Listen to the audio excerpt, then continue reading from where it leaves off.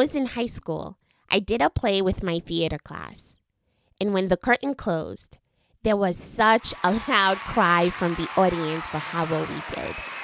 There were moms in the audience, dads, siblings. Everybody was shouting their daughters' names, their sisters' names. It was the most thrilling thing to experience.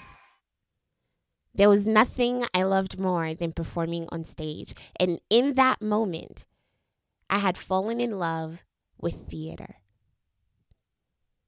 So as me and my friends are leaving backstage and making our way to exit the school building, everybody's family was running up to them with bouquets and kisses and, "Oh my God, you did so well. You killed it." So I stepped aside to make space for everyone to receive their congratulatory hugs. And then I realized something. Everyone standing in this hallway was surrounded by family, except for me. As I stood there and watched my friends being decorated with love and admiration, I decided to wave goodbye with a cheerful smile and quickly headed for the exit door, not giving anyone the chance to realize that no one showed up for me. That night, I was the only person walking up the hill to the bus stop.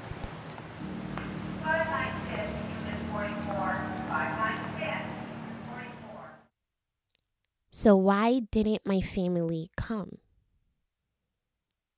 Well, in this play, I kissed a boy.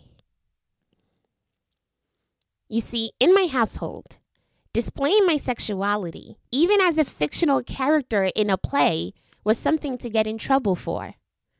My parents thought, well, how can a girl my age be so audacious that she could recognize when a moment calls for a kiss? And besides, a kiss is only the beginning. If she kisses, then she fucks. And how dare she fuck? Does she not know that sexuality is awarded to her through the ring finger? So they weren't invited. I didn't give them the choice to come. Because that night, I was already playing a character. And I wasn't going to play the daughter role I never auditioned for.